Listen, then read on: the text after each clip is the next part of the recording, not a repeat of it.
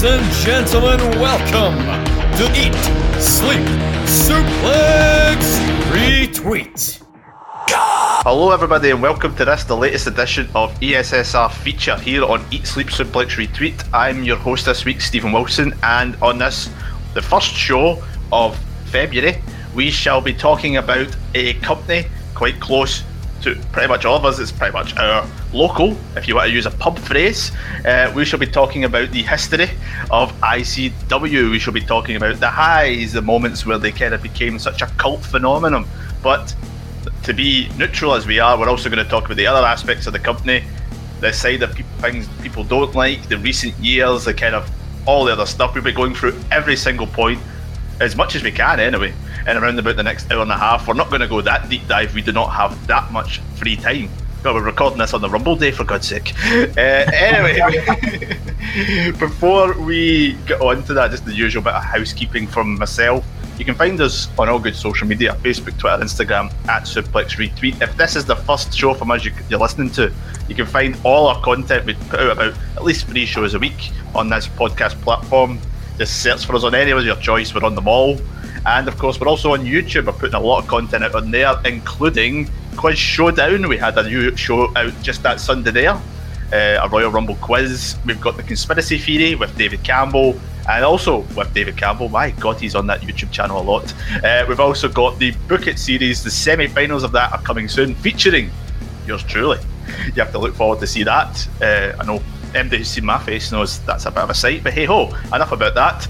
Let's meet today's panel. A couple of weeks ago on a show, I introduced a brotherly duo who I compared to every crap wrestling duo ever. However, on that same show, I compared this duo to the likes of the Usos. So anybody who's a fan of the Usos will think that's a great compliment. We've got Gary and Derek the Kernahans here.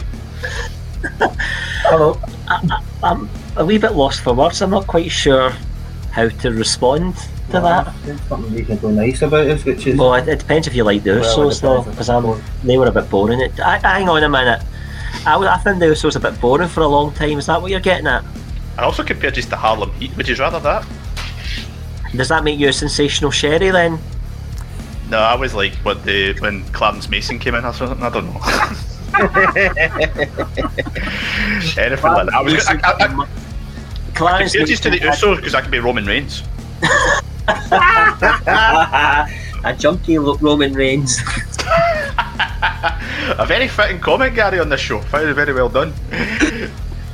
Also joining us, we've got 2 of our panellists who have followed ICW pretty much since day one as H, if you want to use an Uso reference. First of all, we've got Chris Murray here with us. Chris, how you doing? Hi Stephen, thanks for having me on this early Sunday morning. Yes, I know, very, very early, but hey ho, we do what we can. You know, it's not exact. We've got a long day ahead of us this recording, but you know, we do what we do.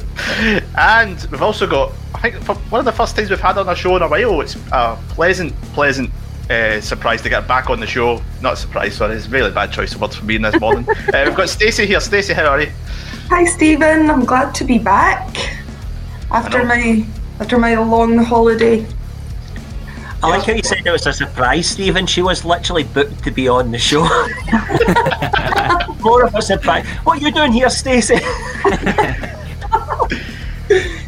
I'm going with this type of Rumble theme this morning. I don't know. It's surprise entrance, even though they've been booked for 6 months to be on the show. I don't know. What a panel for my first show back as well. I know. And so we are going to go into details on some of the history of ICW. Stacey, I will start with you. ICW started in 2006, 15 years now to this year, which feels absolutely crazy. Running shows in Maryhill for God knows how long. It just feels what a weird start they had if you consider the journey they've been on since. Yeah, it's definitely been a long journey they've been on, highs and lows and everything in between, and it's just the change in venues. It feels like a change of atmosphere in a lot of the shows as well. So definitely think the venue makes a lot of the atmosphere of the shows. Yeah. Chris, it's kind of like, I think people have compared it in some sort of way to kind of like ECW had that kind of cult, arena they were in all the time, and it helped establish them. And I think in this early years with ICW, you had this, because they were in the Maryhill Community Centre, they had this loyal following. It eventually grew. They eventually started going to all these bigger venues, the likes of the Apollo 23 in the city centre, and eventually the ones that they kind of used previously. And as well as that, these early shows as well, first show they had was headlined by some guy who main evented WrestleMania last year. Yeah. Actually, I was looking this up. I didn't realise that it was October 2006 that it started. So long ago now when you look back on it. Only 70 people there. It took them 4 years before they were running like every few months and had like 150 people. And I didn't even start going until 2012, so it's hard to believe the company was 6 years old by the time I started watching it. If you look at like the difference in product between then and now, I think that the first show I went to was at the Classic Grand, so it was still like one of the very small venues. It was the last time they were ever in the Classic Grand at Fear and Loathing 5, and it's crazy. Next year for me will be 10 years since I started watching, 10 years since my first show.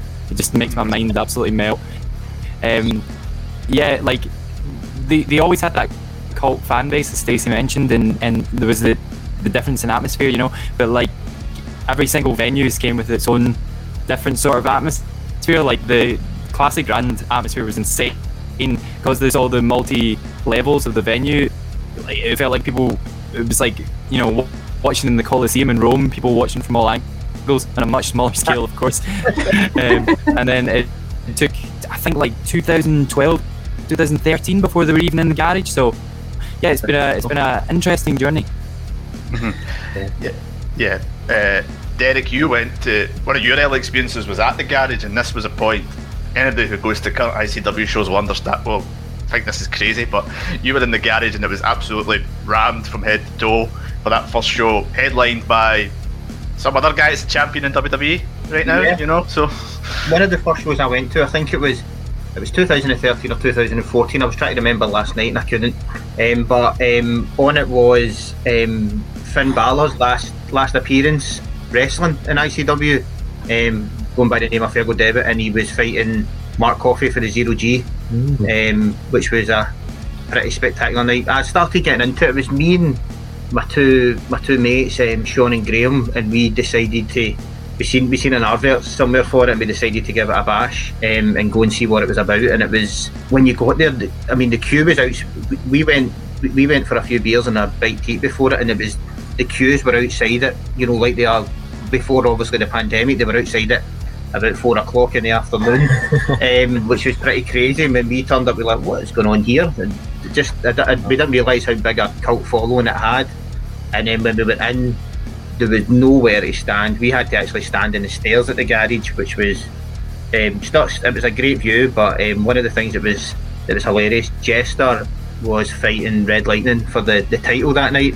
And as always with ICW, they came out into the floor, and my mate Sean was just having a swig of his pint as Red Lightning swung a punch at Jester and missed him and hit Sean's pint and went all over his face. So we were like, he was raging that the fact that he went down he lost his pint. But it was the atmosphere that night in the garage was nothing that I've seen before from a wrestling company. Like we're used to watching stuff on the telly like the WWE, WCW when it was on, but actually seeing it face to face, like being there having a pint while watching it was just something totally different, something I'd never experienced before, and that's what hooked me on ICW. I think Stacey's point about the different venues having different character or dimensions of shows is this really interesting one, because when you go back to like the community centre in Maryhill, and Wrestle Experience Scotland did a couple of shows there before the pandemic, which was quite interesting to be back there, or to be there for a show featuring a lot of these characters I'd never been there before. But how it changed, and in the early days, Stephen, with it starting in 2006 and stopping for a period of time in 2007, it was very much was a bit of a hobby type feel to it. These guys loved wrestling. Some of them were trained to be wrestlers. and they had nowhere to work, so they created their own. So it started off a bit of a hobby, and then, as the guys touched on there, when it returned, I think it returned about 2009, and we started getting fairly regular shows in 2010. That's when you started to see the entrepreneurial spirit and flair coming in, and just amazing, just in that little segment there. We've been recording some of the names we touched on, and the things that those guys have gone on to achieve. You mentioned Mark Coffey, who's obviously tag team champion now in NXT UK, Finn Balor, who's achieved great things, Drew, and there's many others that follow there. But the moving into the nightclubs immediately changed. The community centres, much more of a sort of family type theme to the show, which I think was probably anybody that's been to independent wrestling in Scotland before that point has probably seen. You go to the nightclubs, you're then immediately positioned as an adults only show. It changes the feels, and it becomes a bit of a night out, and that's the bit that I enjoyed about when I started going to ICW. It was a night out. You met for a few beers beforehand, you went to the show, you had a few more beers, or in the case of some of the shows we come on to talk about, a lot more beers. Yeah. Gary, we'll talk about the double headers later. Gary loves a double header and a double piner. I'm looking back on that first ICW show that they ran, the 2006, and a lot of the names they are still about as it stands. Liam Thompson wrestling the second match on the card. We had Wolfgang versus Red Lightning in a match that went on near the end. Obviously Drew main evented the show. We also had a match that featured the late Tracy Smithers, who unfortunately passed away last year. That's a well-known name in the wrestling industry, so even in that early day they were building it up. But the venue side of things, I think it's an interesting point we've brought up. We've mentioned the likes of Chris gave the best and most best description just in general I've ever seen of the Classic Grand. I mean, my God. And Derek mentioned the garage, but Gary as well. The ABC was another one. Oh, yeah. That was the first show me and yourself went to, and I think if you ask a lot of the ICW fans from their history, they've been to all these big venues that we'll talk about a bit later on, done the garage so many times, but the ABC felt like this amazing venue for all these big shows that will unfortunately never be seen again. Yeah, it's a tragedy, such a shame we've lost it. And at the time that ICW booked it, that was a big step forward, because you're going from playing garage 200, 250 people maybe, to the ABC, which capacity was 1,300. I mean, that's a big jump. I was always fascinated when we seen the cage match in the ABC, when somebody tried to do a spot off the top of the cage and avoiding the disco ball. I mean, that was treacherous. Big Wolfie as well did the Big Wolf King. That was amazing agility from him. I saved the disco ball. Oh, what a time. I miss that venue so much. And Stacey, one of the things I also associated that venue with ICW, that particular show that Gary mentioned, that feels like a home for the Square Go to me that they did. And they obviously, it's appropriate that we kind of mention the Square Go at this point, because we are recording this show on the day of the 2021 Royal Rumble. So to adapt a Square Go type match for their shows would help to build sort of a following, because everybody who's a wrestling fan loves a Rumble. Oh, definitely. And whenever they announced the Square Go for a while anyway, they thought, we're going back to ABC. And another great thing about that is that no matter where you stood, you could always see. Yeah. Which for a short person like me, it's definitely a good thing. Absolutely. In the Square Go shows are interesting two things, Stephen.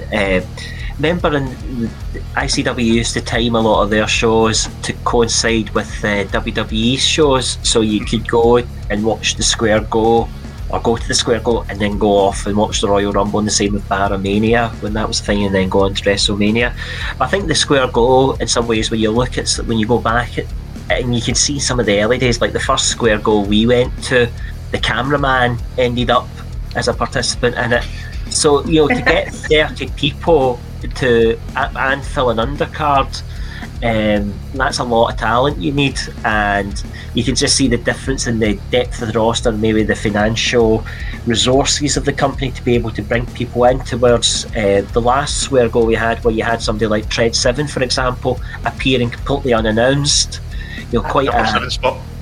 quite a difference between the two of them. So I think that sort of tells a wee bit of the story of the growth of the company.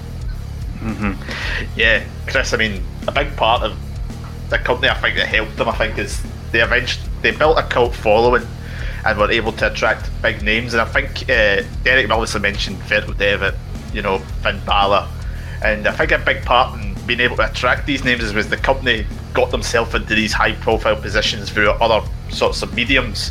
One of the first big examples was the Vice documentary, which featured a guy called Grado. I don't know what he's doing these days, but that played a major part in exposure. And if you look at some sort of like building some sort of organic superstar, I mean, the journey of Grado is a classic example. Yeah, I mean, he's the reason that so many people started watching ICW. I think, like, my first memory of Scottish wrestling is a radio show in Scotland interviewing Grado, and I was just like, this guy is so funny. And then I can't remember what came first, the documentary or my first show. I can't remember what order I watched them in, but when I watched that Vice documentary, I was just like, this is hilarious. And helped launch the career of Grado, probably one of the biggest stars the company's ever made. But then all the other people that have came through ICW and have their entire careers to thank for, like Drew, as you mentioned, Nikki Storm, Big Damo, Nomdar, Tommy End, countless NXT UK superstars, plus like all the other talent that they had over the years. Like, I wrote down Sabu, Rhino, Johnny Moss, Doug Williams, just a few of those. Moose in later years, I remember turning up unexpectedly as well. You were the only guy in that crowd who was absolutely ecstatic. Everybody's kind of like... I was a big TNA guy. I remember going to the Newcastle show where Bram debuted, and like 15 people around me were like, who is this guy? I was like, that's Bram, I'm sure that's Bram. Again, one of the very few people at that time that was excited to see that Bram. a very controversial figure in himself. Yes, Mr. Bram, I think it's fair to say. But the thing about it, it's just that Derek, Chris actually mentioned Noam Dar, and he's a great one. He's a great example. I mean, I remember I interviewed Mark Dallas about 4 years ago now or something like that, and he mentioned that he had to sneak Noam Dar into venues because he was that young, but he was that talented.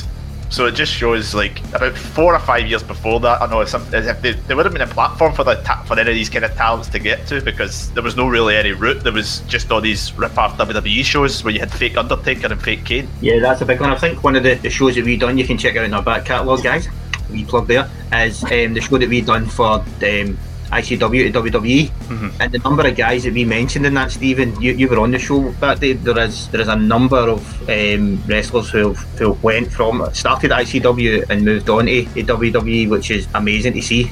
It's fantastic to see all these young Scottish wrestlers playing their part.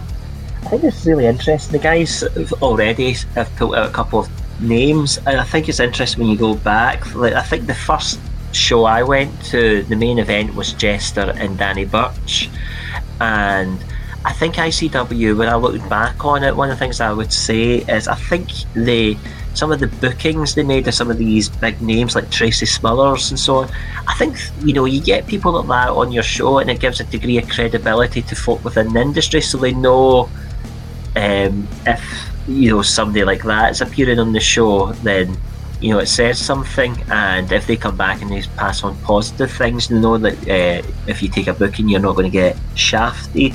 So you look back those early days, Johnny Moss was another one. The guys mentioned Doug Williams, hugely respected folk. Rhino appeared in a number of those quite early shows, didn't he, as well? So those folk, I think there was a good use of some of those bookings. I think Rhino was one of the first big imports. I think it was one of the ABC shows that did before they kind of established this type of big four type aspect that we talked about earlier on. But he was a fantastic import. He did some great stuff in ICW. I think he did an ICW. I think one of his last ICW appearances, like a month before it, he was in the Dusty Classic or something like that, or some. He was the famous one. He was one of the ones and I might be misremembering here. He was in the street fight that went along Sucky Hall Street, wasn't he? He was in a street fight that went outside with Drew, I think, at Mary. Was it at Mary Hill? Mary Hill. I was getting mixed up between the two of them. He wasn't in that one that you were. He wasn't in that one that I think you were talking about, Gary. That was a good while before. It was NAK versus somebody, I think, at that particular Right. point. But he was in a one that went outside onto the streets of Maryhill against Drew. It's a crazy thing. And Stephen, we might have forgotten about the absolute best and most impactful import that they had, which was probably Colt Cabana, which just started a whole massive thing. Cabana, enjoy yourself. When he turned up in, was it Edinburgh was his first show? Aye. And then Grado did the mini documentary about picking him up at the airport, which I just thought was amazing. I definitely think that was a big help in them getting as big a fan base as they did. The two of them became tag champions at one point. Iron Drew. They were at that particular point, And again, Colt Cabana, another name, is doing absolutely nothing apparently these days. Join darkorder.com and all that. Stacey, one of the parts of that thing Chris mentioned with Colt Cabana, I think it was featured quite prominently in a wee documentary that ICW got involved in on the BBC, the Insane Fight Club documentary, which I think, if we talk about ways of this company building themselves, the Insane Fight Club one was the perfect example. That was the BBC, it was on primetime TV, and if you're going to show yourself off to anybody, Stacey, the BBC is the place to do it in Scotland. Well, definitely. And I think before that documentary came out, I'd been to maybe 5 or 6 shows. And like I've said before, obviously ICW is what was the first wrestling that I'd ever watched. I'd never watched WWE or anything before that. So it was good, but it was quite strange seeing just how big it was, if you know what I mean. So obviously I know that WWE is really big, obviously, but that way I just never thought that a local small organisation could be that big, that popular. And then just seeing the change in how even bigger it was after the documentary, it was mind-blowing. Yeah, and Gary, they did quite well with it at this particular point, because they had the documentary at this point. It established the likes of Grado and Jack Jester came out of this as absolutely big Scottish names, and to this day a lot of the people who don't really watch wrestling will still know the names of Jester and Grado from other stuff. But they then capitalised on that one, Gary, by then having the big return under that show that we first went to of Drew Galloway, Drew McIntyre.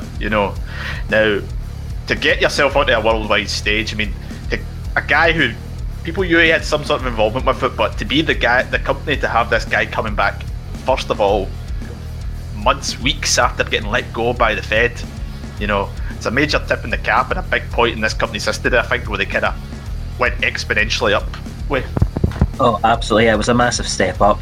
In the Insane Fight Club, it was one of those TV shows that wasn't supposed to be as big a hit as it was, because that's why it got so much more airplay from the BBC, because it was getting tremendous ratings. There was a thing in the Telegraph, a piece by Michael Hogan in March 2014 that said BBC One's documentary grabbed you in a headlock and didn't let go until you stumbled off your sofa an hour later.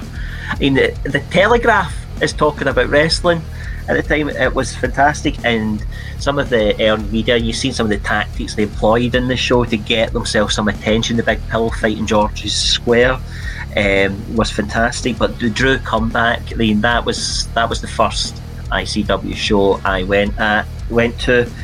The noise in the arena in the ABC when he came back was phenomenal. It was really electric.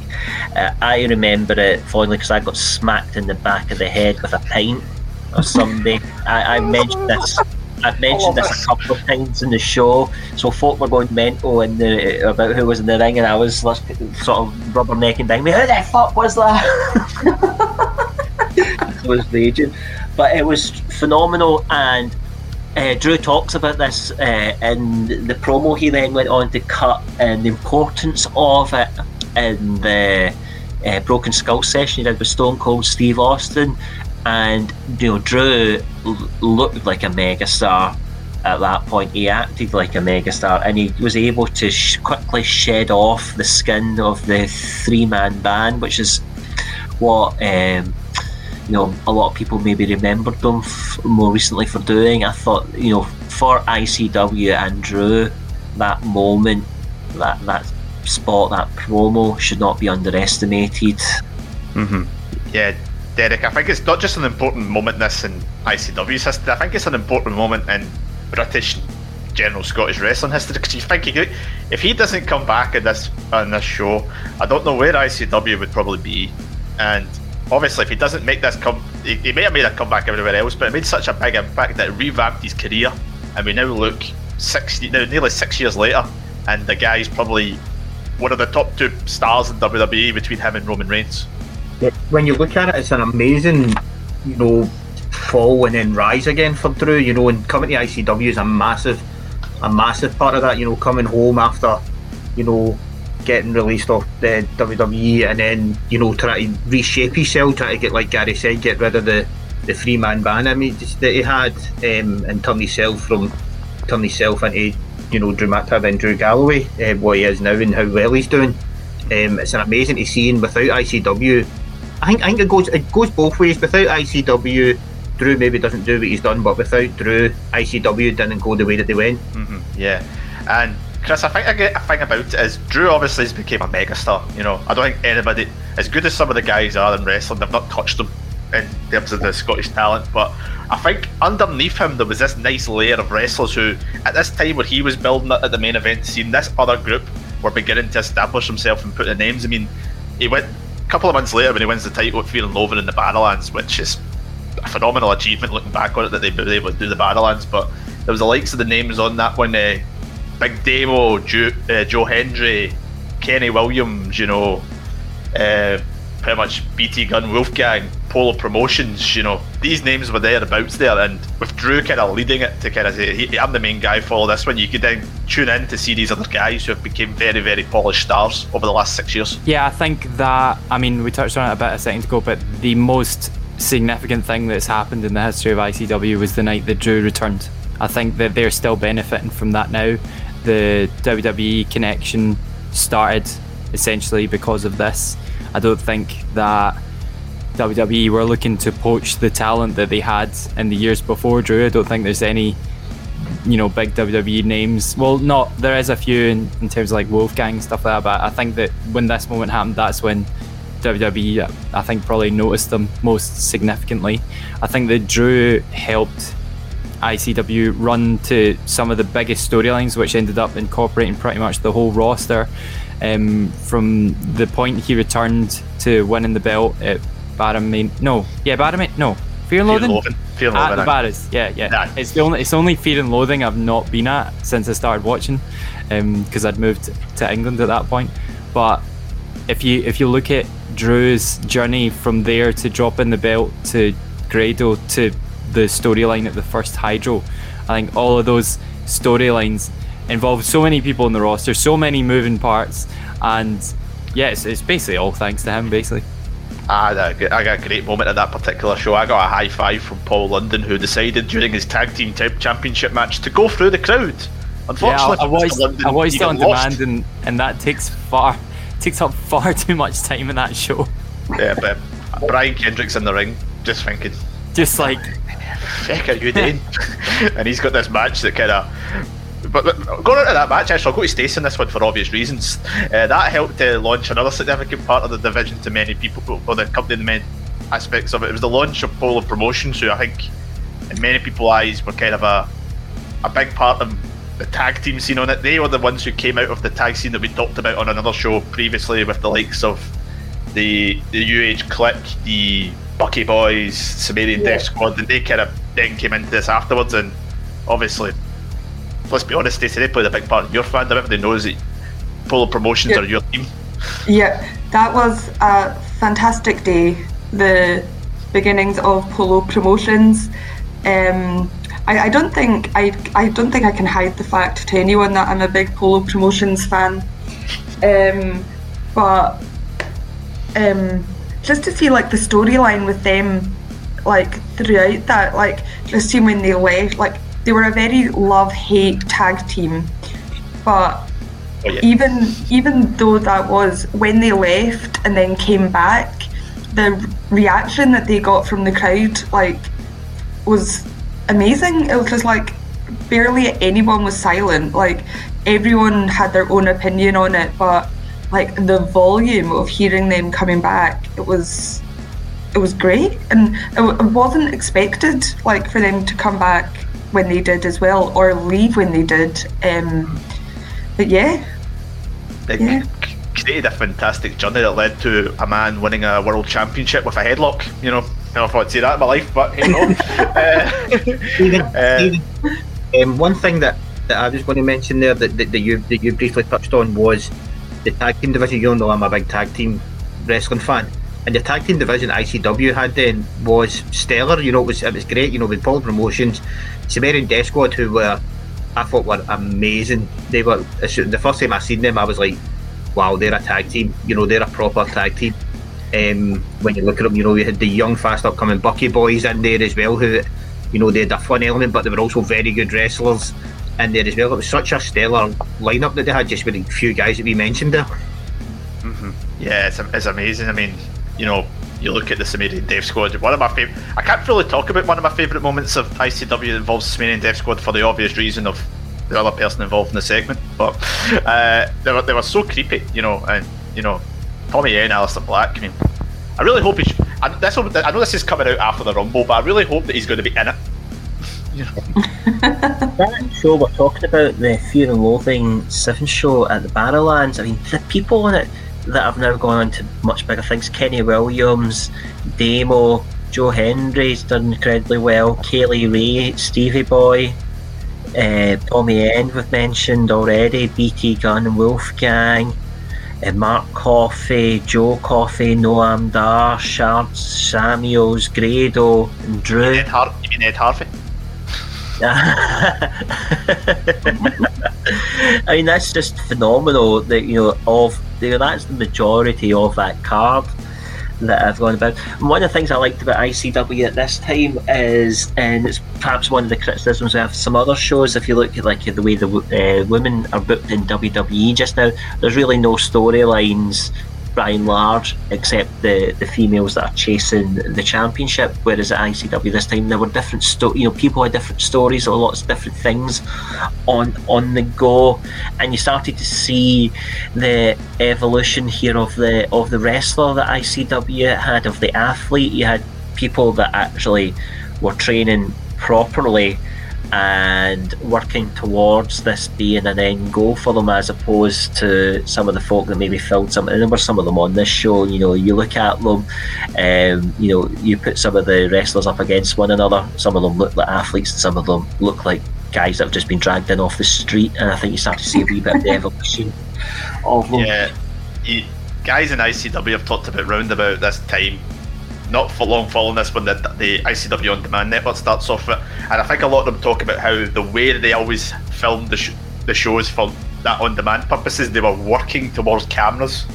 You know, they were directed. I think it was Kenny Williams that mentioned at one point that it helped him when he went to WWE, the NXT UK, because he knew where the cameras were. And I think if a lot of guys came off just from a lot of like wee indie shows where they don't really have that many, just the one static camera, you know, it's not really the same, you know, so it kind of helps them in that aspect of it. Chris, I will fall back on you because you kind of mentioned this one as well, the couple of years journeys worth of storylines that came off of Drew's title win. I think it was a fantastic moment in the company's history, some of the stuff that came off of it. One that we can't not mention was the build to the SECC, which, granted that they go to the Hydro, which we'll talk about in a bit, many people will say that the SECC was the pinnacle, you know, in terms of the actual show, and the storyline that led to that main event between Drew and Grado is peak ICW in many people's eyes. Yeah, that is the exact line from my notes, Stephen. A lot of people would argue that SECC was the best ever show. The build to that show was amazing. Me and Stacey, I think we were with each other at the Edinburgh show, where we didn't know what was going to happen at the SECC yet, but that night in Edinburgh, I think it was the Studio 24 show, when Grado just gets on the mic and goes, Drew, I want to challenge you for the belt at the SECC, and he badgers him, and eventually Drew goes nuts and accepts it. It was brilliant. It was really good. It was just such a perfect run into that show. Like that show was a really good example of getting imports like Rhino on the show but not overdoing them. Yeah. And what you guys said earlier about like having women in different storylines, wasn't that the night that Carmel faced Liam Thompson as well? No, that was a Baramania show after. I was at bad, but like just having other stuff on the card like that was fantastic. I think I'm trying to remember. Did Joe Coffey fight Rhino or something like that? Sorry, go ahead. Sorry. And just the SECC, just the atmosphere of that show, walking into that arena, seeing the ring, seeing how everybody went mental for absolutely everything. Absolutely loved it. Yeah. Yeah, I was with Gary and Derek as well at that particular show, and it was, you couldn't move. It was mental. It was such a great show, and everything about it was better. You know, the atmosphere was great. We were lucky that we had reasonably good standing positions, just next to the ring, just next to the entrance. But it was a brilliant show, and I think, like Chris said, it is probably the best ICW show that they've done. It was, we said at the start of the show about the character that the venue offers. Still going to the SECC, it still felt a wee bit more in keeping with the character of ICW, because when you got into it, it was still standing. You could, stand with your pints, and I was getting towards the age there that I was starting to really miss a seat.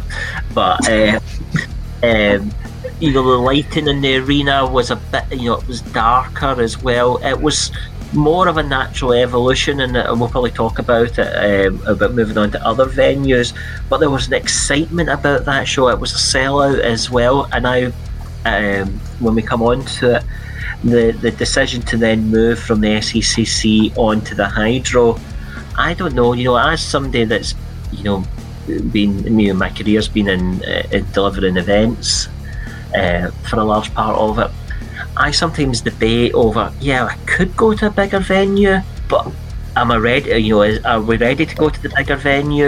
Is this a one-off, or can we do this again? Or do I stick with the venue this size and actually don't have to work as hard to sell the tickets?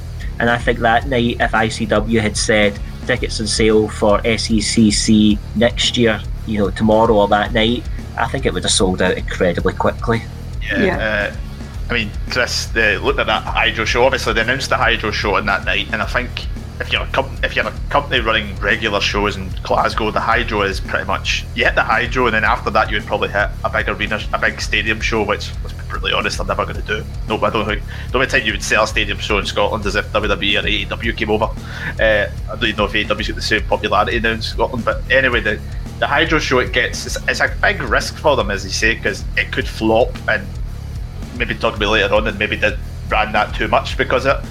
But this one in 2016, they managed 6,000 fans at it, which for a wrestling show in the UK was a fantastic achievement, but by no means selling out the Hydro. But in terms of UK wrestling, it's a big thing. They were also on Fight TV that night as well, going live, so there was a lot of things going on in that one, Chris, that they kind of worked with. But it was a type of thing that I feel like they went with it, they tried to go big names, and I think they maybe should have kind of never done it again, if you get me.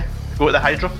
Yeah, absolutely. And do you know what? See, around this time, I can't actually blame Mark Dallas, because I think that he's a man that all the way throughout ICW from 2006 all the way to the first and second Hydro shows, he was always about constantly progressing the company. So I can't blame him at all for the night of the SECC being like, right, we're going to do the Hydro next year. It seemed like the natural progression at the time, but you're right in saying that if they'd have done the SECC twice before they decided to progress, then I think that would have been so much better. Don't get me wrong, see the first Hydro night, I think that that's one of my favourite ICW shows in history. It's definitely got my favourite match in history on it. I loved the power struggle storyline, which was actually like worked into the actual booking of the Hydro, was worked into that storyline. It should have closed the show, that match. Absolutely, and I realised last night that it didn't close the show, and I was like, hang on, I've just invented in my head that it did close the show, and then I forgot that, of course. Did you leave early? I wish I'd left early. Joe Coffey versus Kurt Angle was crap. Yeah, and it's sad because Joe's probably my favourite ICW wrestler of all time. But yeah, like, it's difficult. We're obviously looking back on it in hindsight, and we're seeing everything that's happened in ICW since the very night of the first Hydro show. I don't blame them at all for trying to go for what they did, but I've just googled the capacity, and as the guy said at the top of the show, that it was it even half full in terms of how many tickets they sold? 14,300 is the advertised capacity for the Hydro, so more if you'd have some folks standing. And from what I can see through my research, the publicly released attendance for the first Hydro show was 6,193. Now, that I remember years ago, I used to have an event that took place in Worcester Cathedral, and it attracted something like, I don't know, this particular event attracted like 1,100, 1,200 people. But the cathedral holds 2,500 people, so it was a good turnout. But in that venue, it looked really bad because it's half full. Whereas you put 1,100 people in a venue that holds 1,100 people, completely different atmosphere on it, which is what we did in that particular arena there. But yeah, 6,193, Chris, was the attendance for the first one, or publicised attendance for it. So yeah, and I just think the gaps from through both Hydro shows were very, very noticeable very, very quickly, and I think as well it harmed the atmosphere as well, that the seating for the first Hydro show was so far from the ring as well. So like nothing to do with view or anything like that, but just to try and join up the atmosphere, both the standing and seating sections, was really, really difficult. I've never sat for any of the ICW shows. I think the atmosphere and the seating is completely different from the standing crowd, and it takes away from like an essential core value of ICW, and that's that almost football rabble that you have in the standing crowd. So yeah, it was an interesting turning point. I didn't mind the sitting on the first one, because I felt a wee bit different. You stood all the time. It was nice to go to your show and have a seat, and the view was pretty good for what we had at the level. But I remember the third Hydro show, and it was a completely different thing altogether. There was the big thing about the third Hydro show, which we'll just probably go into in a wee minute, was there was a lot of fans in there who thought the atmosphere was guff, which didn't help watching the show. And there was a big thing after it that, Gary, you mentioned when we were talking before the show, before this show, that all the guys that worked the show thought this is one of the best shows we ever did, but there was a lot of fans going, I'm not too happy about that one, and it led to quite a bit of a sticky between the fans and the wrestlers after the show. But even if you watch it back, the matches aren't bad, but it's different experience when you're there live and you can't really get invested into it, which should have been understood. Yeah, absolutely. Stephen, there's a couple of things about this era that I'd want to touch on, because yes, we are looking at it in hindsight, and hindsight's a wonderful thing. Nobody's ever made a bad decision with the benefit of hindsight. And I think Chris made a really good point there, that the entrepreneurial spirit that I mentioned earlier on of ICW is born out in the decision to go to the Hydro in the first show, and I think probably all things being equal, it probably paid off in that first year with the massive attendance they got for it and the other support they got for it. So moving from Maryhill to the Glasgow nightclubs was a big move, and it worked. Moving from the Glasgow nightclubs to doing some shows in the ABC and the Barrowlands was a big decision and a big risk, and it worked.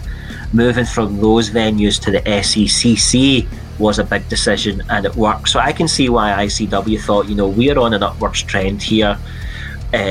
All the fruit of our labour is paying off. We can pull this off, and it was a big step up. I think also interesting when you look, and Chris touched on this as well, with the first Hydro show, the imports you had from outside of the UK were Rhino and Mick Foley. The second year at the Hydro, you've got the Dudley Boys, you've got Ricochet, Finn Balor and Kurt Angle, and then the year after that we've got RVD and Rey Mysterio. The third Hydro show, you've got the Briscoes, James Storm, British Strong Style.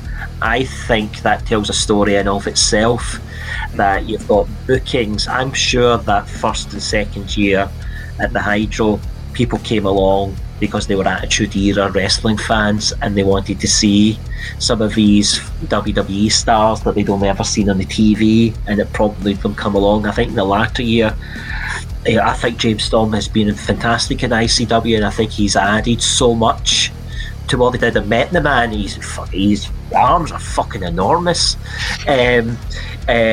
But I'm not sure that he encouraged people to come to the Hydro that weren't already going to come to the Hydro, and I would say the same with the Briscoes. And actually, I love British Strong Style, I love Tyler Bate.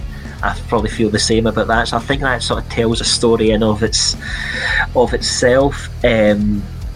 of the use of the imports to attract fans to those shows.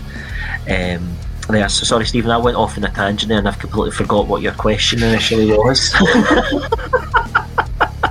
The reaction to that third Hydro show between the people watching it in the arena and the people who were taking part in booking the show. Yeah, I think this shows for me a disconnect between the talent, the company, and the paying fans. And if anything that this pandemic has shown is that sports and entertainment industries cannot and should not take fans for granted. And I think a lot of people, a lot of industries were doing that. You use football as an example. Fans at football stadiums are treated appallingly. They're treated like criminals going into a lot of the stadiums here. Without one, you don't have the other. And I hope people realise now that's the case and shouldn't be that. How many wrestlers have we heard through this period talk about they can't wait to be performing in front of a live audience again? And this feeling that fans cannot pass an opinion on the product we see because we have never done it, I think is a nonsense. We pay our money, we are entitled to our opinion, you're entitled to cheer for the people you like, you're entitled to boo the people you don't like, you're entitled to say if you enjoyed it or if you didn't enjoy it, and that applies to any sorts of live entertainment, not just sports. So I think I found it very uncomfortable on the back of this third Hydro show to see some of the wrestlers attacking on social media the people that paid to come there. And I've seen some nonsense. I've seen one wrestler in particular claim that, I think actually it may have been you that started this particular discussion off, although it wasn't directed at you, Steve, in this comment when we talked about following the closure of Defiant. That it has British wrestling at its peak, and this particular wrestler tweeted in a response to say, we sold out the Hydro. Sorry, no, you never sold out the Hydro. Take the 3 Hydro attendances, put them together, you still don't get a sellout of the Hydro. You've done incredibly well to attract a big audience at them, but don't shit in fans for having an opinion. Actually embrace the feedback, and actually maybe if people had got themselves out of their own little world and thought, how do we go from having an attendance of 6,000 to then having an attendance of 2,000 over a period of 3 years, and just focused on answering that question rather than trying to argue that the fans were incorrect to say that show lacked atmosphere.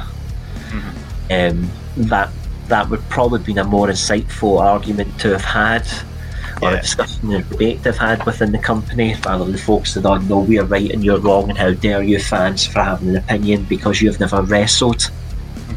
Yeah, I mean, Stacey, if you look at that card in the third Hydro show, on paper it's a decent card. You've got the battle between the Coffey brothers, you've got Kaylee Ray Viper in a Queen of Insanity match, you've got British Strong Style as Gary Stead facing BT Gun, Norm Dar and Wolfgang, and you've got Lionheart versus Jackie Polo in the main event. So on paper it works, but obviously if the attendances went down by a third, something really must have went differently in that kind of 2 years. And you kind of noticed in that 2 year period that aside from the big shows, which we'll talk about in a wee minute, to be fair, there seems to be a downturn in what was happening, particularly from the garage shows. Yeah, because in the run up to the third Hydro show, was that when they started having shows like 2 garage shows a month? I think so. One month, was it not? my month, maybe I.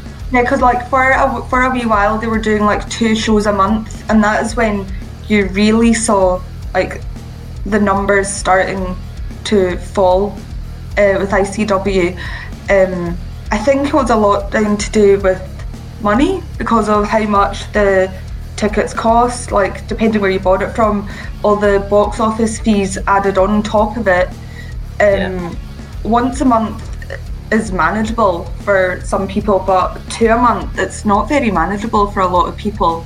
And then when you'd go to the garage and you'd see how quiet it was, and that was like in the run up to one of their big shows, like their biggest show, it wasn't a very good sign to see how quiet the garage was before these big shows.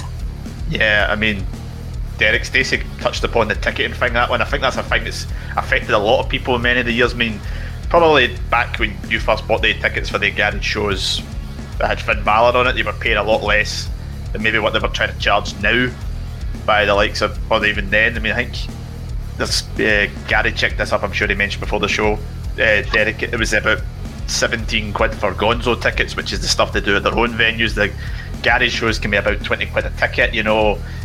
The weekenders you maybe pay a bit more, but I think if you want to kind of, there's an issue with the ticketing strategy there, that you want to charge this amount of money to people for doing that many regular shows. And you go there, you pay that money, and you see smaller crowds because of the money, but maybe the product's not what it was a year or so ago, which inevitably will lead to some sort of downfall.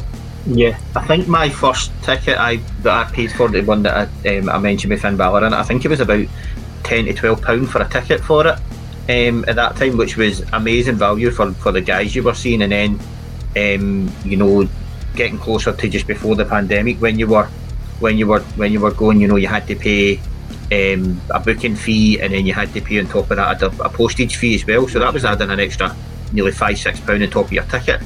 I think Gary's got the exact ones. Yeah, if you were buying a ticket for the March 21, which if it's able to go ahead, which is probably unlikely, it's not going to happen. It's not happening to announced it. So the March 21 Fight Club tickets for the garage show, it's £16.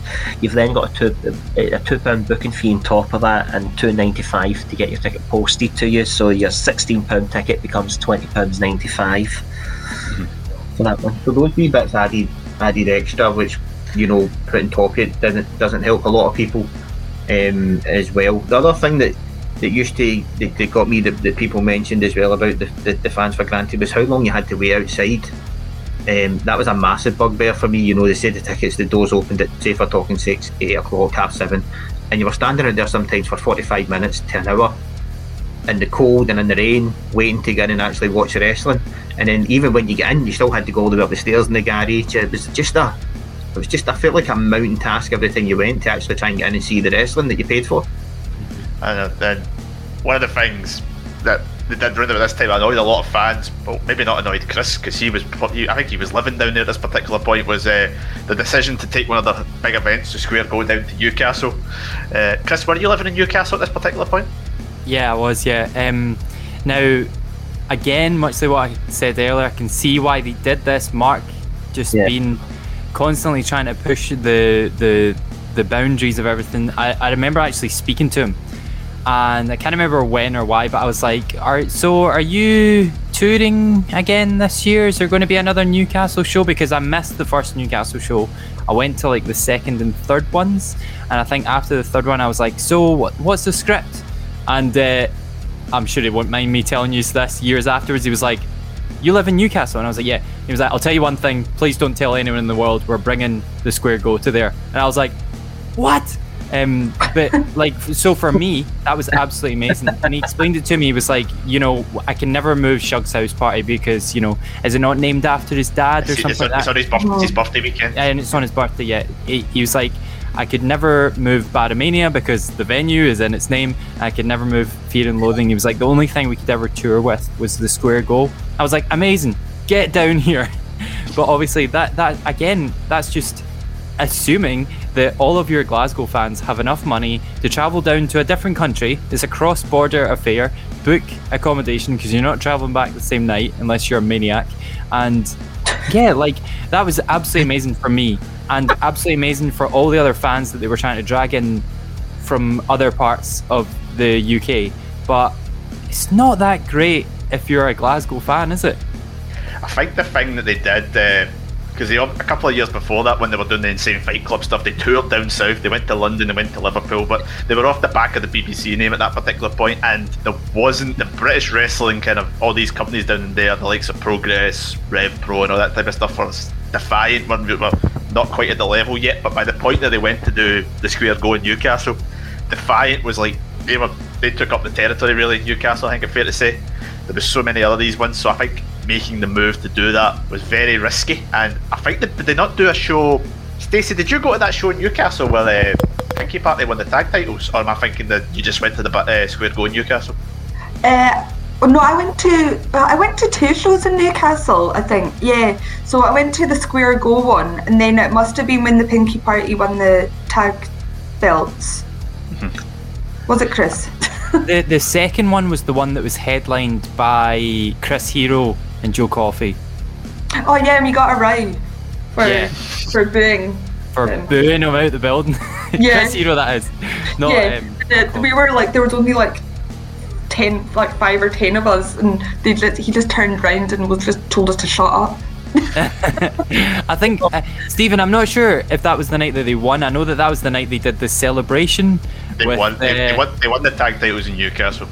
Yeah, okay, right. Well, I definitely remember there being a kinky celebration with Shah being subject to a dance from a lady of the night. I forgot about that. The timing of the Newcastle show is an interesting one because it's the first big show after the first Hydro show. So you're on this crest of a wave. You've got 6,000 people. A lot of folk, I would say, that have come to the Hydro would be the first ICW show. I understand the rationale for taking the Square Go to another territory or another city to try and grow your market share. But I think, again, build on your momentum. You've got 6,000 people who have had a great night at that show, and it was with the exception of the main event, it was a cracking show. You could have been looking to get those people strike while the iron's hot, get them from going from their first ICW show to buy tickets for their second ICW show and try and go from there, try and hold on to some of those people. But what happened is that didn't happen. They weren't going to travel to Newcastle, so you probably lost them. And that's I felt, because I didn't go to the Newcastle show, I felt that was I felt disconnected because I'd missed out so much. And yes, you can read about what happens. I didn't have ICW on demand at the time either, so I never actually seen the show, so you kind of just miss out. It's like the road to WrestleMania without seeing the Royal Rumble. You kind of just it sets up so much for the year ahead. And I think, again, the benefit of hindsight, I think it was a wrong move. I get the rationale for doing it, I understand the business case for it, but the counterpoint to that was, well, how are you going to get these thousands of people that bought tickets for your show to buy tickets for your next show? Well, there's no strategy to do that from the looks of things.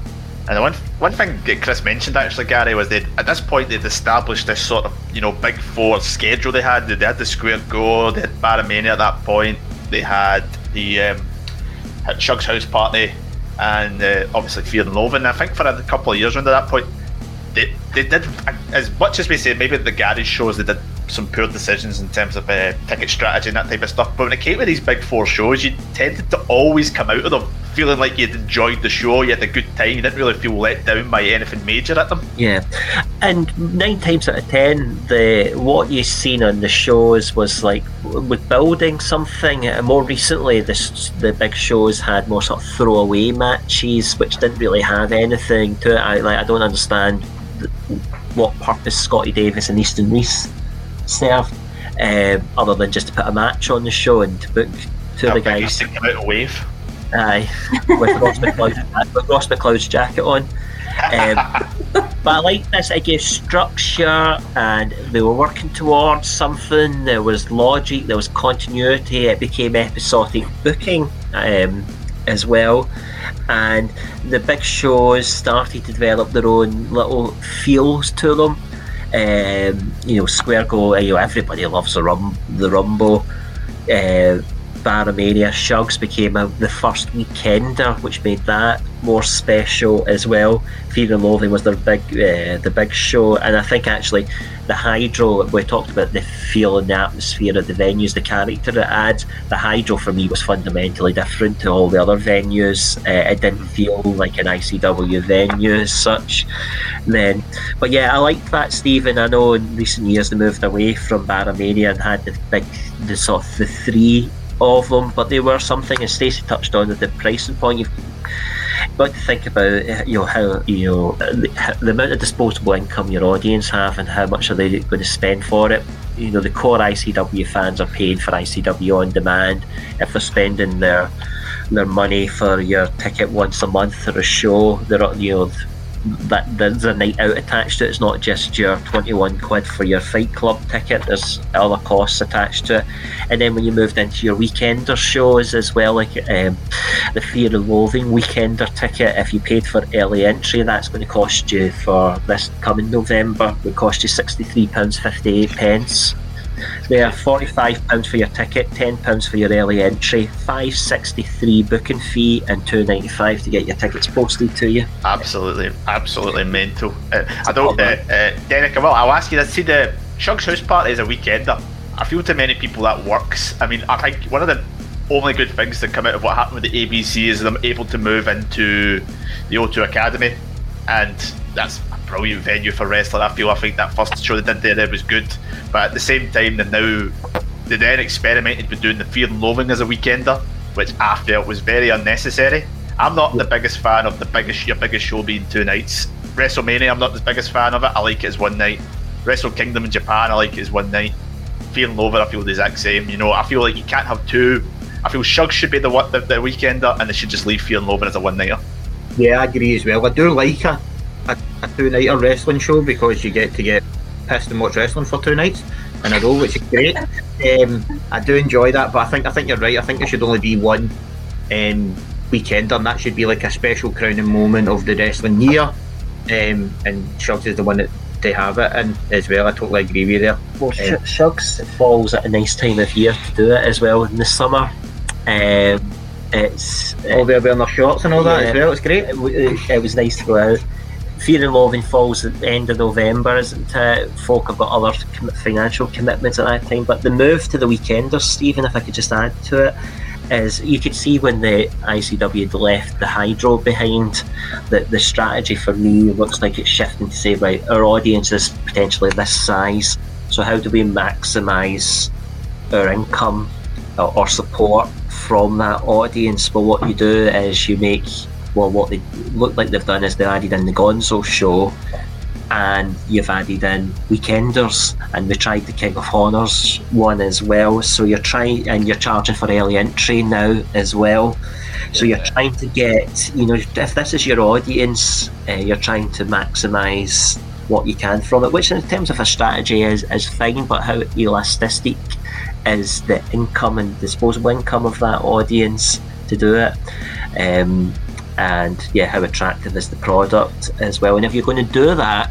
then that audience have to get value from you. If that's your core audience, you need them to feel a real strong affinity to the brand to this kind of extent that football fans feel to their club, where they are willing to pay hundreds and hundreds of pounds for a season ticket for matches they will not get in the stadium to see.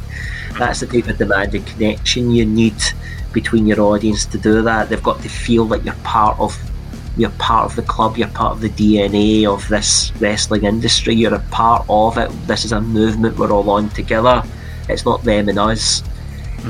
Yeah, Chris, one of the things as well around about this point that was like different is there was the relationship began between WWE and eventually NXT UK, and I feel in this sort of way they started to kind of over rely a wee bit on not just these kind of big names that came from NXT UK who were competing on it, but there was there was a lot of the names, like the likes of maybe like BT Gunn, Jack Jester, these type of things. They seem to be over relying on these type of guys for past the time that they maybe should have been at the top, whereas they should have done what they did very early on, around about the time we talked about. You started watching 2012, where they were building up all the likes of these names like Grado. They were struggling around at this point in time, and I think maybe the NXT UK relationship was playing on their mind in that one to kind of keep the names flowing into there. But at the same time, if you've got a conveyor belt like that, you need other people coming up. People need to get behind a lot of these names, and there was nobody for a couple of years that you thought it was going to stand out as a new name. Yeah, I took a look at this, right? So we're talking about these big anniversaries of ICW. I went back and looked at the roster of ICW for the notorious ICW, which was on the 6th of February 2011, right? So this week, that'll be 10 years ago. Does anyone want to guess how many wrestlers on that show are still wrestling or involved in the show today? More than 10. It is more than 10, right? So I'll go through them.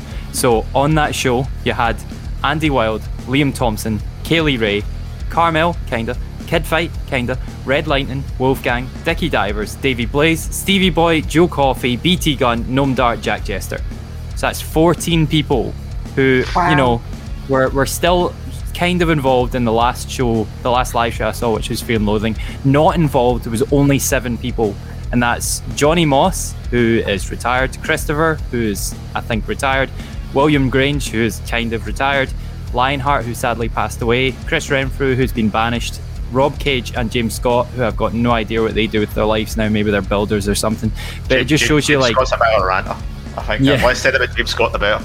Okay, well, so that's 66% of the talent. 14 of 21 are still involved. And then if you go back to, as you said earlier on, still involved from the 2006 opening show, Liam Thompson, Kid Fight, kind of, Wolfgang, Red Lightning, all still involved in the show.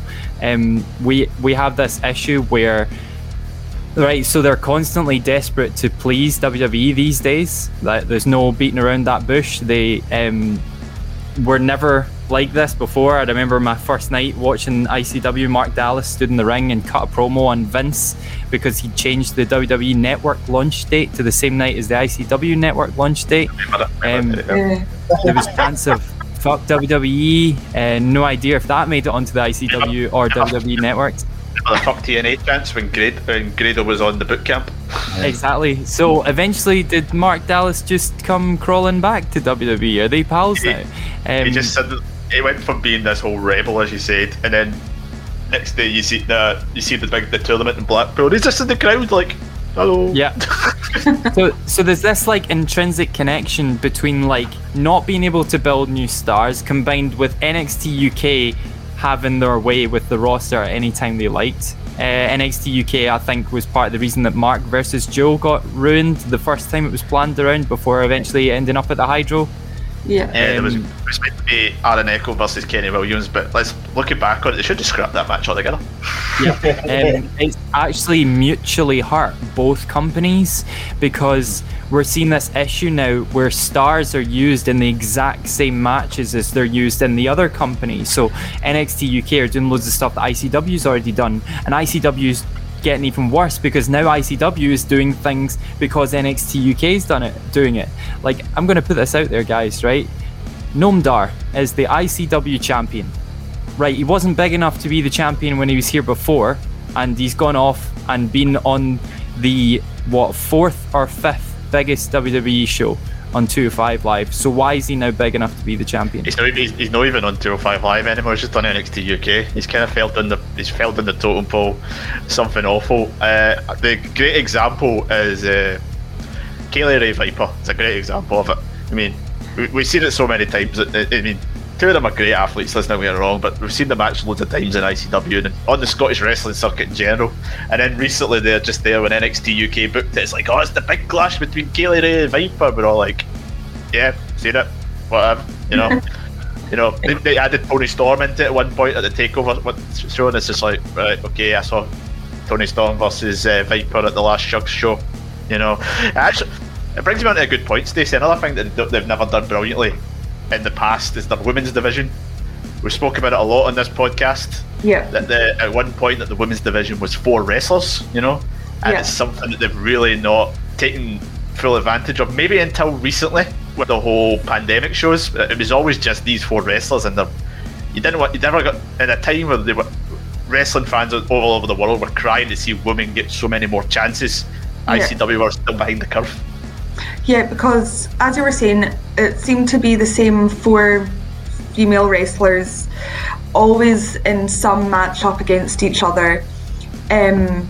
When Kaylee Ray and Viper started going to NXT shows more, there seemed to be another 2 young female wrestlers come up that kind of just took their place. And again, you're just getting the same matches over and over and over again. So really, they needed to bring in new people, and if one good thing can come from the pandemic in wrestling terms, if they've done that for ICW, then fantastic. Yeah, Derek, we've seen a couple of the names kind of float about on the recent shows. You know, the likes of Emily Hayden, who's now part of this podcast, she's appearing on it. There's the likes of Anastasia appearing on it, Angel Hayes a lot more. So you feel like if they can start doing this, as well as that, they've got these younger wrestlers who are not as prominent, were featuring in big spots in the Lionheart League that they were doing on the pandemic shows. Jason Reed, friend of the show, I say friend because he hates me. ADM was also in these was getting prominent spots as well. We saw Quacker's favourite tag team KOE featuring a lot. I mean, they seem to, at least from the likes of the pandemic, and even in a way to some extent the speaking out movement, which helped get from a light on it, they're seeing a lot of these people getting a bit more of a spot now. Yeah, and that's great. Like Stacey said, the good thing about in the wrestling and the Redlands in the pandemic has done is bringing through these young, talented wrestlers as well, which is great to see as well. And it's I think ICW needed to do this as well to break the curve, particularly with the struggle with the female roster that they had as well. And like you said, the number of guys that we know doing the business and doing it well. Yeah, definitely. Gary ADM crap at quizzes, as you said, you know, we see that from the weekend there. But the thing as well, on the response to the pandemic, one thing, ICW got a bit of stick from a lot of the media, wrestling podcasts and etc. about how they handled the speaking out movement, you know. And I feel like the response that they've done in the pandemic, to me in a way, seems like they seem to have taken things on board. But again, it's hard to tell because we've not heard a great deal out of them after that movement really came out. Yeah, there were trying to be balanced with this. There were some companies that responded incredibly quickly, and I think their response was not thought through, and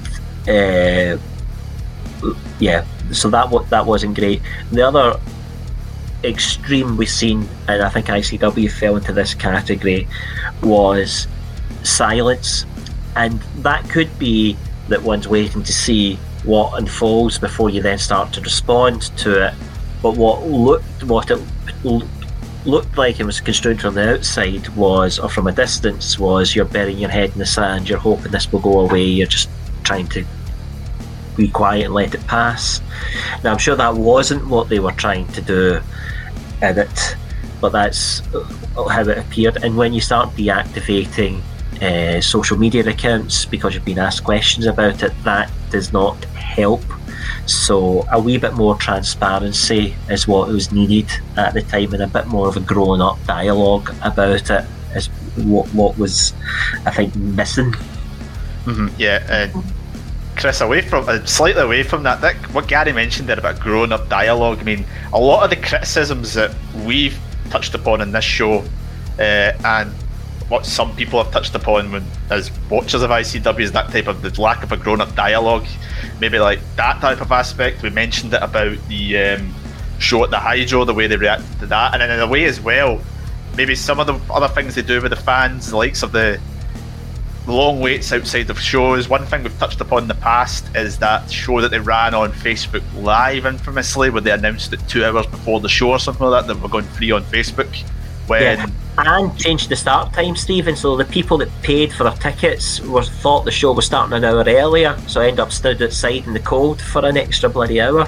Yeah, Chris, that type of thing, is that type of something that we'd like to maybe see them do better in order to kind of get themselves to the peak where they were? The thing which has worked really well for ICW is the pandemic. It came at the absolute perfect time for them, because the pandemic meant they didn't have to deal with fan backlash because they've got no fans at the minute. It meant that they didn't have to worry about the queues because there's no queues. Didn't have to worry about trying to punt tickets because there's no tickets to punt. I'll be really intrigued to see how the company comes out of this in terms of fans, because there's still a lot of people that are not pals with ICW at the moment because of speaking out and everything that's happened before that, regardless of that. Like, I'll be very curious to I'd love to see the numbers as to what tickets they've sold for the, you know, the shows that are constantly getting pushed back. Nothing to do with them, obviously. And I'd be very curious to see how many people they're going to get in their next shows, because like, part of me thinks there's going to be an element of like, oh, I just want to get back to some live wrestling. Like, and when this all is over, and it will be over soon, guys. It will be over soon. When this is all over, I'll be curious to see how many people come into that first show back, whether that's at the garage or elsewhere.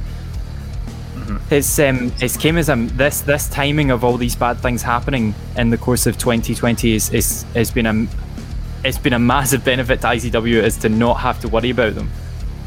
Yeah, definitely. But for all those bad, all the things that they've maybe not done wrong, which we've touched upon a lot on the show, I think if you're going to do a show about a company, you need to be balanced on it. I mean, we do shows where we talk great in WWE and slag the rotten stuff, and do the same with AEW. I mean, David Campbell hates AEW's women division. He's very vocal about that. But we need to take the best, the bad, and the good together. But to kind of round off the show, I'd kind of like to focus a bit more on the good. And obviously, we've all experienced some great moments in ICW history as fans, you know, and we hopefully want to see them go forward and do a lot more. But I'm going to ask each and every one of you personally, your favourite wrestler you've enjoyed seeing at ICW, your favourite moment, and who you would like to see become a breakout star in the company after the pandemic's over and we can start going to shows again. I'm going to start with Gary. This moment, it has to be Grado and Drew at the Hydro. That was phenomenal. Loved it, every minute of it. Thought that was great. I mean, looking forward to. Got to give Jason Reed a shout out there. And his quest for 55. Yeah, sorry, absolutely. It's the gimmick. Absolutely. Other things that I've loved on it, I mean, Justice and the Sheriff Coach Trip. I mean, some of their work was just phenomenal. And also, you know, when Polo Promotion Days, the time I think it was at the ABC, when Coach nearly fell off the stage through that sort of hole at the side. He did that. For them all. So I'm probably in that camp of folk that are looking forward to being able to go to live wrestling again. I hope that some of the stuff we were talking about earlier on about how you treat your fans and build a connection with your fans, the few part of the movement are things they take on board with them. So if you buy a season ticket, you get sent your tickets. If you advertise a start time, you start at that time. If doors open at a certain time, don't leave people standing outside. Treat your fans better. If you're paying for VIP experiences, you shouldn't be held outside whilst you throw them together. So I hope they take some of those things forward. But ICW's got some great talent as well, and there's some people there that they should absolutely pull the trigger on as well, and I look forward to seeing some of that stuff that comes next. Absolutely. I'll always be thankful for ICW because it gave us a scene that we never had here in Scotland. They gave us a fantastic wrestling scene. They gave us some amazing events and some amazing moments, you know, like Drew's comeback and things like that, stuff that will never ever be done again. And also things that we have done as get friends in the podcast as well, you know, gives us an opportunity for all of us to catch up, see each other and have a beer and just, you know, enjoy each other's company most of the time, except for enjoying Stephen's company. But other than that, you know, I'll always be thankful for ICW for what they've done. Some of the moments that they've gave us as well, like Gary said, the Drew Grado match, Drew coming back, actually getting us to see some of these fantastic wrestlers that a lot of people might not have seen before, as well, like Kurt Angle, you know, Rey Mysterio, you know, and stuff like that, and also developing Scottish talent as well. It's brilliant. So I'll always be thankful to them for giving us that. as well. Stacey, what about you? Right, so it's moment, wrestler, and who to bring up. Yeah.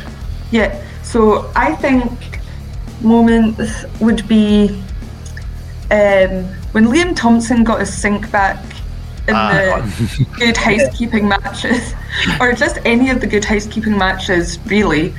As was said, Polo Promotions coming together, but as well seeing Just Justice coming out as well, and then it was quite interesting to see Jackie Polo's new character, Jackson. So we haven't really got to see much of that, so I'm looking forward to seeing what happens with that. Another thing that I was just reminded of was the whole was like the Jackie Polo Lionheart series. That was good as well. That was some great pod banter for that series. It really was. And I'm just looking forward to seeing all the new talent coming up as well, you know, giving that a wee bit of a fresh flavour as well, and seeing what way ICW is going to go in the future with that. Chris, what about you? I think moment is very, very difficult. I've got two. I think that... Okay, we'll do wrestler first, because I had my favourite wrestler from the night I started watching it, and that was Jack Jester. On that first Fear and Loathing that I watched, he wasn't meant to be there because he was meant to be going to do a deathmatch tournament in Germany. I'm probably telling this story horribly because it was like 8-9 years ago. So he turns up at the Classic Grand that night. He beats up, I think, Jamie Fierick, and he does a promo on how much he hates EasyJet or something like that, and I was like, this guy's awesome. And the build from there to him winning the belt at the ABC, I loved it, and I remember going absolutely mental that night. Once he hit the peak of ICW, he could no longer, you know, be my favourite guy, and I think pretty much from that night is when I fell in love with Joe Coffey. It was so cool seeing a guy basically work his way all the way up the card. Like, he was in the opening match of my first ICW show in a tag match with his brother, going through to, you know, winning the belt, losing the belt immediately, winning the square go, and then winning the belt again. It was just it was such a cool period to watch him, and then I think he carried the belt in a really important time for the company as well. So that's my cop-out to favourite wrestler answer. Favourite moment, I think that the Grado Chris Renfrew match at the Barrowlands on whatever event that was, because I don't remember what name. Even though Chris Renfrew was a bad guy, I think that whole match was like my favourite thing I've ever seen. But the storyline and the finish to the power struggle at Hydro 1, I always think is the best storyline they've ever done. And the last thing, the wrestler, I don't have like an up and coming wrestler as such, because I've not developed that good relationship with the new guys that they've had coming in the last 3 years. I've got one wrestler for each division which I would like to see step forward, if that's an acceptable answer. I would like... Go for it. Well, a question to you guys first of all: is there any return from Abel going to happen? Because you know how she was injured, and then I'm not sure. I've not heard much about it. I know there was talk that she was done by the injury. Yeah. If I can't have Abel, I would like to see more of Isla Dawn. I think that she's been a star in NXT UK, and I've always loved her in ICW. I think she's got an amazing character, and I think she should have the belt at some point. I've always loved Yeston Reese as a singles wrestler in ICW. I think that he was more than qualified enough to be the main guy in ICW. I think he's got the physique and he's got the character for it. And in terms of tag wrestlers, I would like to see the Kings of the North hold the tag belts. So, and up and coming stars in a Glasgow company, I would like to see more of the Irish, more of the Welsh, and more of the lady who I think is Italian.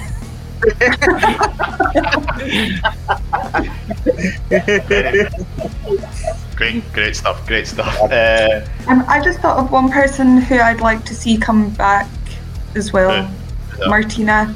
I think we need more Martina. she's going to be massive. She's in Ring of Honor. I think she's going to go back. I think she's getting back to the States for Ring of Honor. She'll be massive. Her and Joe Hendry are going to be massive in the States from that company. I think. I didn't see enough of Martina in ICW. I think we mucked up a big style on her. From myself, I got to go with Grado. Love the boy. You know, as much as his comeback's been crap, I thought his original run was amazing. Moments, I would got to go with either Grado's title win or the 4-way King of Insanity match. Even though 3 of the guys in the match are quite iffy subjects right now, but Stevie Boy's sound. He won the match. Up and coming stars. I can't not mention ADM because I think he might come to my house and kill me again. Please, ADM. My prayers have been answered. I got to mention him. Gary mentioned Jason Reed. People will say, of course he's going to say Jason Reed, but I think the gimmick's brilliant. I think the gimmick's absolutely class. And I can't not mention the 9-9. Of course, 9-9, yeah. Jack Morris and Dickie Divers. I know Chris mentioned Dickie Divers has been about for ages. Remember when Dickie Divers won a square goal? Square goal. That was fantastic. We posted about it on Instagram the other day, and all the memories came flooding back. And I think the match he had with Chris Renfrew later for the briefcase as well was phenomenal as well. He's one of the guys that's been about since pretty much day one as well. The old STI tag team as well. Oh yeah, brilliant gimmick, brilliant show. You know, but enough. You could talk about that all day, but I think with that we've wrapped up our show on the history of ICW. We've done our best to kind of go through the good, the bad, and the ugly. No comments, please, on the ugly. I know somebody's going to mention it. So I hope you've enjoyed listening back to that. To say it's your first time listening to us on the podcast, then where have you been? We've been about for over 3 years, and we have a fantastic back catalogue of shows. We're in everything ICW, WWE, AEW, New Japan Pro Wrestling. We've got everything on the back catalogue, so you can subscribe to us. We're on any good podcasting platform, be it the one that you're listening to us on right now, obviously, or any other one. Find us all on there. We're also on social media, Facebook, Twitter, Instagram, where we discuss anything wrestling. You know, if you want to talk about wrestling, we're all on there. And you can also find us on YouTube. We've got some great video content on there. You might see some people do quizzes just there at the weekend. That's a good Royal Rumble quiz. Gary's on that quiz. Whether he does well or not, you have to watch and find out. You know, see if you can defeat Scott. You know, we'd love to see someone defeat Scott. Sorry, Scott, you win all the quizzes. And we've also got the Book It tournament, which I was on, Scott was on. You know, 6 other guys were on that as well. We'll be trying to book fantasy book under the tutelage of David Campbell. What an experience that is! Find that on YouTube. We should just rename YouTube the David Campbell channel. He's never half it. That is David Campbell. Absolutely. So much great shows on the podcast. Let's say next week on the feature slots, which comes out every Tuesday, we've got our latest look back at an old NXT TakeOver show. We look back at NXT TakeOver Rival, the show that featured the only to date match between all the 4 members of the Horsewomen. So definitely check us out on that. We've also got coming up this month a look back at the Legion of Doom, which will be hosted by Derek, and a look at the What a rush! And we'll be doing our NXT Mount Rushmore, so you can find us on that. We've also got ESSR Central, which comes out every Thursday, look at the week's news, and Saturday Draft Live, which comes out every week to pretty much talk about our own fantasy draft series. Latest season finished yesterday, so you can see who won that league if you go back and listen to us on our back catalogue. But until then, I would like to thank my panel. First of all, Derek, thank you very much. Yes, Stevie, good show. To Gary, thank you. Thank you, Stevie. It's been nice to have this wander back through ICW's history and remind us of some things, some of the great moments, and some of the things we probably forgot about along the way. Absolutely. To Chris, thank you. Thanks, Stephen. It's been a fun, wander back through ICW's past, and for everything I've said on this show, don't get me wrong, ICW's future is so promising as well. Can't wait to get back to that Gonzo show at some point. They were really, really fun, and I hope everyone is enjoying their current run on the WWE Network. What a strange sentence to say. We didn't even get to touch upon that. We're on the WWE Network. It's mental. Mental. Well done to them actually on that. That's a great achievement, to be fair, for all the wrestlers involved with it. And Stacey, thank you very much. Thank you very much, Stephen, and thank you very much everyone else that's on the panel as well. It's been good to be on my first show back with all yous, and hopefully you'll see yous at an ICW show soon. Hopefully we'll see. Hope to see yous before that, but yeah. Hope to see something on the inside of our bedroom walls, or our living rooms. It's been an absolute hell of a time, but hopefully we're out of it soon. But for me, I've been Stephen Wilson. Keep safe, and we'll see you next time.